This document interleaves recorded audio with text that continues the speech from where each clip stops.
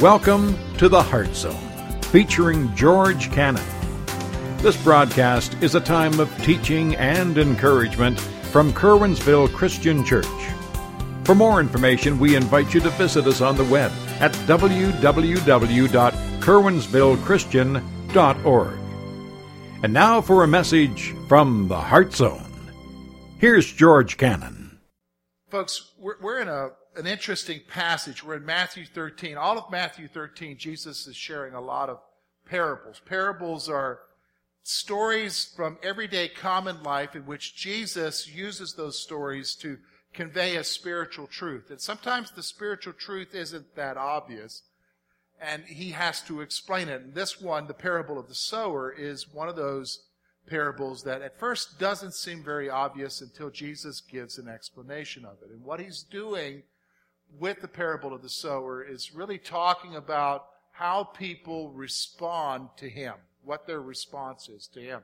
And it's actually quite interesting, if not revealing to us, because we have assumptions. We operate under assumptions when it comes to everybody else around us. We just assume that everybody is okay. And because they've responded to Jesus, they're okay. In fact, let me just point out a couple things to you. Number one, we think that everyone who responds to Jesus is okay. That's the first point. We think that everyone who responds to Jesus. We look, and when we lump that in with everybody who's excited, everybody who responds, maybe they pray a prayer, and we just think that everybody, if anybody even says to you they're a Christian, they're okay in your mind, or our minds. But Jesus comes along and he kind of points out to us that that's not true. Because time reveals all things. Time in life really reveals where people are at. Do you know what I'm saying? Time in life. And you know that from everyday experience. We understand that time reveals where you're really at. Jesus is pointing the same out. Just because someone says, I'm okay, I'm following Jesus, doesn't mean they're a Christian. And he's actually going to explain it. Now, it was easy last week we saw the one who rejected. That's easy to accept. The person who flat out rejects, we understand that. But when it comes to people who say they love Jesus or they follow Jesus or they're a Christian, that's harder for us to understand. Well, Jesus is actually going to show us today and next week that there are actually two types of people that maybe express an interest, but something reveals that they're really not where they should be. So we think everybody responds to Jesus is okay. Here's the second assumption. We fail to recognize that not every response is valid.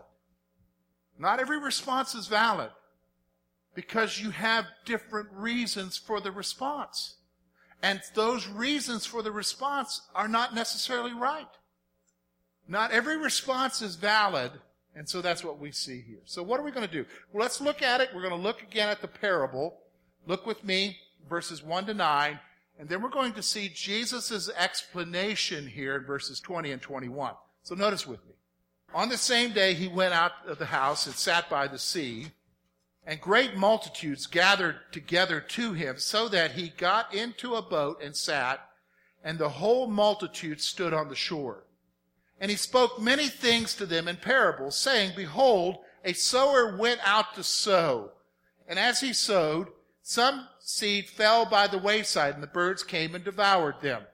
Some fell on stony places where they did not have much earth, and they immediately sprang up because they had no depth of the earth. But when the sun was up, they were scorched, and because they had no root, they withered away. Some fell among the thorns, and the thorns sprang up and choked them. But others fell on good ground and yielded a crop, some 100-fold, some 60, some 30. He who has an ear, let him hear. Okay, so what is he saying there? Verse 9. Pay attention to what I'm saying to you, Jesus says. Now here's the explanation. We looked at this last week. Therefore, verse 18, hear the parable of the sower. When anyone hears the word of the kingdom and does not understand it, the wicked one comes and snatches it away, what is sown in his heart. And this is he who received the seed by the wayside. This is the guy who rejects. Or we understand that. Now our explanation for this week. But he who received the seed on stony places, This is he who hears the word and immediately receives it with joy, yet has no root in himself, but endures only for a while. But when tribulation and persecution arises because of the word, immediately he stumbles. Here's what I want you to see. We're going to look first of all at the initial joy. There's an initial joy that goes on with this response, and that can be deceptive, the initial excitement, but we're going to also see the final disappointment. We see the initial joy and the final disappointment. All right, let me just stop for a moment. I want you to think with me for a moment. I've been a believer now 30 years, pastoring for 20. I've got lots of memories in my mind. Some of you have been in church a long time. Some of you maybe just started in church. But I want you to think for a moment. I don't want you to respond out loud. I want you to think for a moment. In your mind, I want you to picture people who came for the moment. You remember, whatever church, maybe it was this church or some other church, they came and they were excited for the moment. They were excited about Jesus. And everybody thought, wow, they're doing okay. But as time went on, and the difficulties of life happened in their life, they walked away. And they never came back. In fact, if you were to see them today, they live like they don't even believe in God. Oh, they might say they do, but they live like they don't. It has no impact in their life. They got disappointed and they walked away. How many of you know what I'm talking about? You seen that? This is what Jesus is talking about. He's talking about that there is a type of response concerning him that's there for the moment, but when trials and troubles come, it really reveals where they're at. So let's talk about the initial joy. Let's talk about what's going on here. First thing I want you to see when we talk about the initial joy, it says this. Jesus says that there are some who respond out of excitement for him. There are some who respond out of excitement for him. Whatever's going on in their life at the time, you may not know, but for some reason they come in, they hear about Jesus, and something about his message, or something about who he is, or something about what he can do, maybe even something about what church is or what it causes them to be excited, and for the moment they're ready to just embrace it with their all and do whatever. That happens all the time.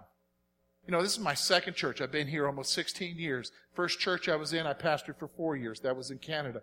Both churches, I can think of instances. I forget their faces now because it's hard to remember them, but I know this has happened. I can remember, you know, either when in the early years when I was here, I was at the door, or in here lately, I've been down here at the back. If somebody will come up and they'll say, thanks, this was our first time here. We love it here. I want to join the church. And they'll, very first time, one service, and they want to join the church. They're excited. Wow, this is an awesome place. And I'll say to them, don't get frustrated with me, I'll say, wow, we're glad that you had a good time. I've got it down pat. We're glad that you had a good time. But you know, we don't just rush into membership here. We would encourage you to come for a while. And maybe after coming for 3 months, maybe you might want to join then. And that's okay. We'll talk to you about it then. But we understand you're excited, but let's not just rush into it. Okay, all right. Here's what usually happens. In fact, it's happened in every instance. I never see them again ever. They don't come back. What's going on there? There's an excitement for the moment. Jesus says that there are some who respond to him because of the excitement of what they hear, because of the excitement of what they see. They're excited about Jesus because it ministered to something in their life at that moment. I don't know what it is, but something touched them. Something about Jesus touches people and they get all excited for the moment and they respond. Think about that for a moment. Think about people that you know that were really excited and they were all involved and then all of a sudden they fell away. Jesus says there are some. Here's what Jesus points out though. However, Jesus points out that there's no depth. There's no depth in their understanding. They're shallow. They're caught up in the moment of the excitement of church, or caught up in the moment of excitement of Jesus, but beyond that, they don't really understand. There's no depth in their life. That's scary, folks. You've met people like that. They're on the bandwagon. They jump on the bandwagon. You ever hear people talk about people being fickle? That's why they're fickle, because they don't truly understand, so they bounce from one thing to another real quickly. And there are people who jump on the Jesus bandwagon. But when they do that, they don't have any understanding. They're shallow in their lives. They're shallow. Let me just stop for a moment, okay? This is why it is so important, okay? So maybe you're coming, maybe you've been involved here, but the level of your involvement is just simply coming on Sunday morning, and it's not beyond that. I really need to encourage you to get involved with something else. Maybe get involved with a Bible study, a Resonate study. Maybe get involved with some other kind of teaching, listening, or whatever. Put some depth into your life. Put some depth into your life, because you can't function just going by what happens here on Sunday. Do you understand what I'm saying? On Sunday morning. You need to have depth in your life. Jesus points out that they get excited for the moment, but they're shallow. There's no depth there. Here's the third thing I want you to see about that initial joy. Jesus points out that their excitement only carries them so far. It only carries them so far. See, here's the thing. You can get excited about Jesus, get on the touchy-feely level about Jesus, but it's only going to carry you so far. Why? Because listen, let's be honest about life. Life is tough. Life will throw things at you. Life will bring you through unexpected experiences. And a shallow understanding of God, a shallow understanding of Jesus, if it's only just for the excitement, it's only going to carry you so far before you get, are you ready for this, before you get disappointed with God. Do you understand what I'm saying? Before you get disappointed with Him. Because maybe you're in an excitement, even when you came to Jesus, somebody came to you, and listen, don't do this to people. I've heard people do this. Don't do this when you present Jesus to people. Oh, come to Jesus, get saved, because everything will be okay after that. Wrong. How many of you know that from your life, that even when you came to Jesus, it didn't get better, it didn't get okay? But that's what we tell people. And so they're all excited. Everything's going to be wonderful. God's going to bless me. I'm going to be healthy and wealthy. How are we doing with the wealthy here, huh? Do you know what I mean? But that excitement will only carry you so far, because what happens is you face real life. And real life ain't pretty. And the excitement fades. It'll only carry you so far. Here's the thing. So what we're going to look here is Jesus points out to you is the final difficulty. Look with me, verse 21. Yet he has no root in himself, but endures only for a while. For when tribulation and persecution arises because of the word, immediately he stumbles. Three things I want you to see here. First of all, difficulties and struggles test the genuineness of our faith. Difficulties and struggles test the genuineness of one's faith. You really want to know where people are at with Jesus? Do you really want to know? This is how God knows where they're at. He brings problems into their lives to test whether or not they're trusting in Him. Really? He would do that? Yeah, think about what James says. Listen to this. James chapter 1, verse 2-4.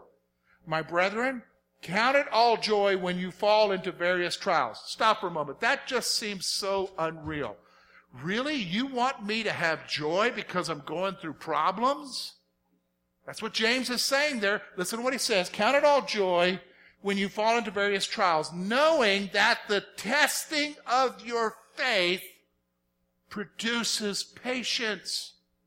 But let patience have its perfect work, that you may be perfect and complete, lacking nothing. Here's what he's saying. God allows the problems to happen in your life to test your faith in Him. And that faith produces in your life maturity, so that you lack nothing when you continue to face the stuff that happens in this world. See, here's the thing. The final disappointment is that, you've been told that Jesus is wonderful, Jesus is exciting, everything's going to be wonderful with Jesus, and then, boom! When it rains, it pours. And you've got one problem after another, and you're just sitting there like, whoa, wait a minute now. I thought I trusted Jesus, and He loves me, and He's going to take care of me, and He's going to provide. And I've got bill collectors knocking on the door. I got health issues. I got relationship problems. This doesn't seem right. Where are you, Jesus? See, difficulties and struggles test the genuineness of our faith. Here's the second thing I want you to see. There is a level of suffering that occurs because of our faith. There's a level of suffering that occurs because of our faith. Listen to me. In fact, when you read this, you can go by it real quick and not grasp what he's saying. Look at what Jesus is saying. Look with me at verse 21. For when tribulation and persecution arises because of the word, immediately he stumbles. Okay, I'm going to read to you slowly, and I'm going to tell you what to underline. All right? Here's what I want you to see. For when tribulation and persecution arises, okay, I want you to underline these 4 words. Because of the word. What word? The gospel. What you're embracing. Jesus is saying that when you respond to him, you're going to have problems because tribulation and problems are going to arise because you trusted me. You responded to the gospel. Because you're a Christian, you have problems. Now let me just stop for a moment. I want to help you to understand a biblical viewpoint of suffering for Jesus. Usually when I say to you about suffering for Jesus, a lot of you would say, well, that's what the people in China are going through in the underground church when they go through persecution. That's what Christians are suffering right now in the Middle East with ISIS and everything. That's what suffering for Jesus is. Is that what everybody agree with that? And that is. But that's not all suffering for Jesus. What do you mean? Well, the book of Acts very clearly tells us that suffering for Jesus also is a suffering, the effects of being a Christian. So Paul suffered in what? The calamities of his everyday life and the sickness and stuff that he faced. See, suffering for Jesus would include the difficulties that you as a believer go through in your everyday life. So if you're a believer in Jesus and you're going through struggles, you're suffering for Jesus. You need to understand that. You need to comprehend that. And so here's what he's saying. In fact, I would say to you, because you are a Christian, you are even going to experience more suffering. Why? Because now you have a what? An enemy who hates you, who wants to destroy your lives and your families. Who's that, folks? Satan. Do you understand what I'm saying? So here it is, you respond to Jesus, and if you're just doing it for the excitement, only time will tell that. Why? Because it doesn't endure. Why? Because if you are wanting to follow Jesus, guess what happens, folks? Problems happen. Suffering happens. So there's a level of suffering that occurs because of our faith. Now, let me go on. There's one more point Jesus is making here. The reality of suffering replaces the excitement with rejection. The reality of suffering replaces excitement with rejection. Now, how do you get that, George? Because I'm thinking, even though they turn and walk away because of problems, they're still okay. They're still safe. No. You're missing the point here. Look at what he says, and then I'll explain it to you. I'll explain it to you. Look with me, verse 21.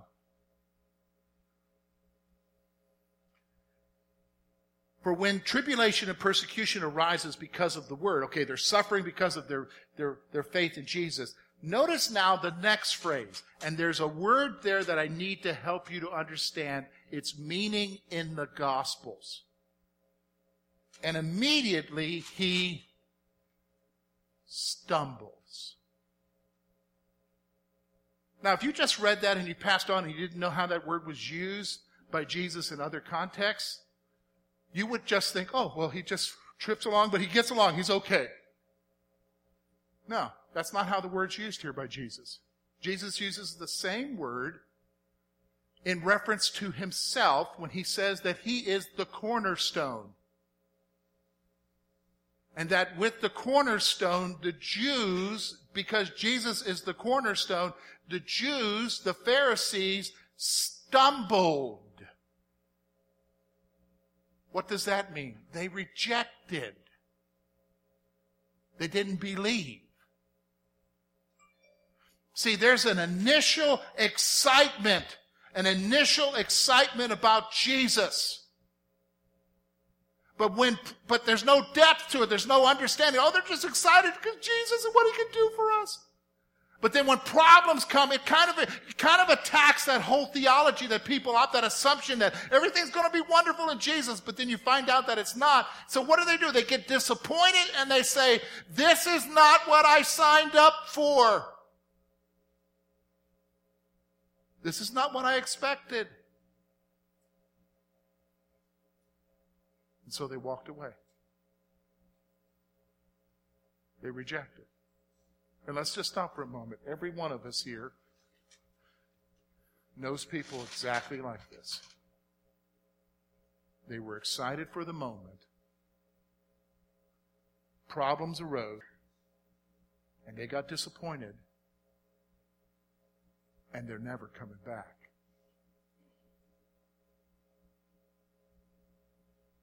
This is the second response. You say, okay, George, what do we do with this? How do we function with this? Well, we're here, you're here, and again, you're responding to Jesus. And nobody knows where you're at except Jesus. But you can tell a little bit about your heart by some things. So let me just ask you some questions. First of all, what do your struggles reveal about your faith in Jesus? What do your struggles, because here's the reality. Okay, let's just stop for a moment. Does everybody recognize nobody here has a perfect life where everything goes wonderful, hunky-dory? Okay? Nobody does. Does everybody recognize? I go up to people, how you doing? And they're, oh, super! If it was any better, you just want to say, can you be real? Can you be real? If there were two of me, I wouldn't know what to do with them. Come on. That's not real. All of us go through struggles. Now, the question is how are you responding to the struggles? And what are the struggles doing to your faith? And then ultimately, here's our question. What does your response, what does your struggles reveal about your faith in Jesus? Because here's the thing. Let's just be honest. We can all say here, oh, we love Jesus. That's why we're here. Oh, we're loving Jesus and well, praise God and we're just trusting in Jesus. But we can all say that.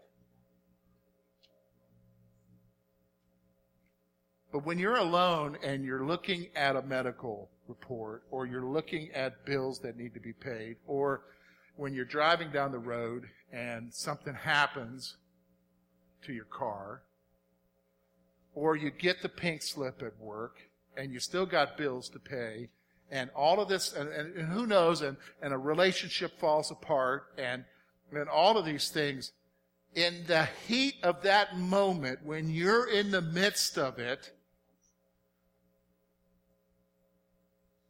what does it reveal about your faith in Jesus? That's really where it's at. It's not woo, prayer lifting hands, singing, praising, wow, wonderful, I'm excited. It's when you're in the midst of that, how are you doing? What does that say about your faith? Ask yourself that question. And in fact, that's not a question you answer right now. That's a question you take home and think about for a while. Here's the second one. Is there depth to your faith? Because you might be here and I'll be honest with you, where you're at is, oh yeah, you're excited and you want to trust Jesus, but you're not adding any depth to your faith. And I would encourage you need to do that. You need to add some depth to your faith because the problem is this, folks. You are going to face something. Okay, everybody accepts that. We're going to face something. But here, I sometimes when I have premarital with couples, I'll say to them, life's going to throw something at you you can't handle. That's true for all of us anyhow in life, isn't it? And the question is, are you ready for it when it comes? So you can get ready. How can I get ready? Because I don't even know what it's going to be. No. You can get ready by having a deeper walk with Jesus. so that when it comes, you've got something to hold on to. Do you understand what I'm saying? But you know right now whether or not there's depth in your heart, in that relationship. There's depth in your faith. You know that. And see, if you realize that it's not, can I encourage you to do something about it? Get some depth. Get some depth. How do we do that? We've got opportunities here. They've got other opportunities. Just come and talk to us. We'll tell you how to do it. But you've got to add some depth to your life. Get into God's Word. Read, pray, talk to Him. So what do we do? Here's the action point. Ask the Spirit to help you to grow deeper in your faith. Ask the Spirit to help you to grow deeper. I think that should be every one of our prayers here, isn't it? Help me to grow deeper, Jesus. Take my faith away from the excitement to a maturity. You know what I'm talking about? Okay, let's stop for a moment, okay? I guess what I'm asking everybody to do is move out of the honeymoon phase with Jesus into a more mature relationship. What do you mean? Well, y'all know that when you get married, there's a honeymoon phase. It's usually about 3 years. And have you noticed that most marriages fail after that 3-year period? Why? Because after 3 years, there's usually kids come along and the excitement of the marriage disappears. And life happens. And so the marriage needs to move. It actually moves from the honeymoon into the for better or worse zone. Do you remember that part of the vow? For better or worse? You're like, oh yeah, it's been worse ever since. That's life.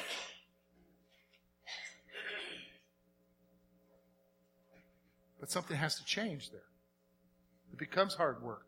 And you've got to get deeper into that relationship with each other. You can't give up. See, the same thing is true. A lot of us you know people that came for the moment. They were in a honeymoon phase with Jesus, but then life happened. It got worse. But they gave up. Don't give up. Go deeper. Move out of the touchy-feely honeymoon stage of your relationship with Jesus and go deeper into your faith. If you need help with that, we'll help you. We have elders, myself. We'll talk to you about how to do that. And we'll help you. But you've got to ask the Spirit to take you there. You've got to ask the Spirit to take you there. Thank you for being with us this morning. And we trust that today's message has been both challenging and an encouragement to your heart. At Curwensville Christian Church, a warm welcome is always extended to you. We're located at 700 State Street, Curwensville, Pennsylvania. For more information about our ministry, please visit us on the web at www.curwensvillechristian.org. Now, on behalf of George Cannon and the entire church family, we hope that you will look to the Heavenly Father in all that you face this coming week.